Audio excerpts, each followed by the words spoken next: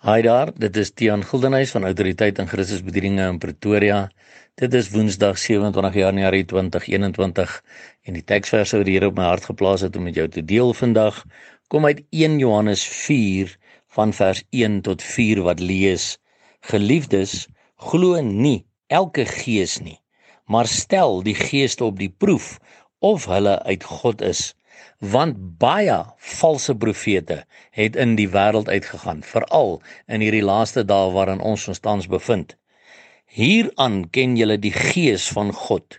Elke gees wat bely dat Jesus Christus in die vlees gekom het, is uit God.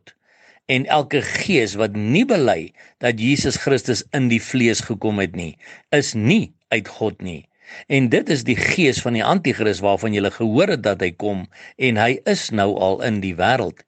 Julle is uit God my kinders, en het hulle oorwin, omdat hy wat in julle is, groter is as hy wat in die wêreld is. So as ons nou die geeste op die proef moet stel om uit te vind of iemand werklik van God af is of nie, moet ons uitvind of hierdie persoon glo dat Jesus Christus in die vlees aarde toe gekom het. Dan sê mense, ja, maar ek glo Jesus het in die vlees aarde toe gekom. En sê ek, wow, maar daar's 'n voorwaartjie saam met dit.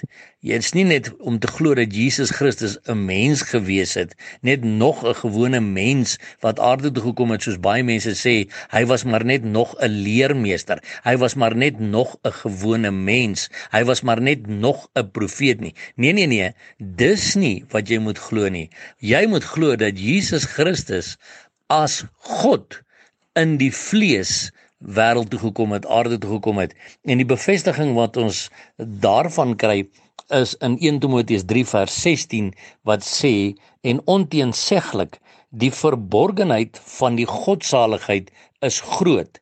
God is geopenbaar in die vlees, is geregverdig in die gees, het verskyn aan engele, is verkondig onder die heidene, is geglo in die wêreld, is opgeneem in heerlikheid.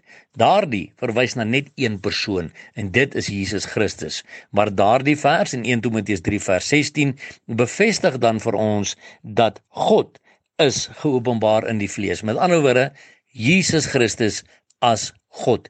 En dit, my broer en suster, moet ek en jy glo, dat Jesus Christus self ook God is, wat in die vlees geopenbaar is hier op aarde.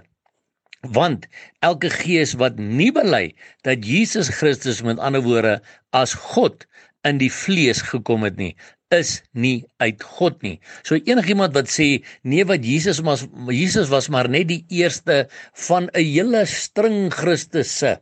Hy is nie die enigste nie, hy is nie God homself nie. My broer en suster, jy moet een ding reg verstaan, Jesus Christus is God homself. Daar is 'n YouTube video wat ek ook gemaak het oor God is a Trinity, a triune God, wat jy kan kyk as jy wil, maar die hele punt is hier is om het verstaan, dis wat ek en jy moet glo. Dis ons 'n toets of iemand werklik uit Godheid is en of hy 'n valse profeet is. Want as hy vir jou sê, nee, Jesus was maar net nog 'n profeet, Jesus was maar net nog 'n guru, Jesus was maar net nog 'n goeie leermeester, dan moet jy weet, hy is nie uit God nie. Dan is dit die gees van die Antichris wat dit vir jou probeer sê, want hy wil jou laat twyfel in die feit dat Jesus Christus God is, wat in die vlees aarde gekom het, aan 'n kruis gesterf het vir my en vir jou, en toe opgestaan het uit die dode, opgevaar het na die hemel, gaan sit het aan die regterhand van die Vader, en vir ons die Heilige Gees gestuur het, en op pad terug is om ons te kom haal, want Jesus se koms is bitter baie naby. So toets die geeste in hierdie eindtye waarin ons leef, my broers en my susters. Maak seker dat die persone met wie jy omgaan uit God uit is en nie deel is van die gees van die Antichris nie, want Jesus se koms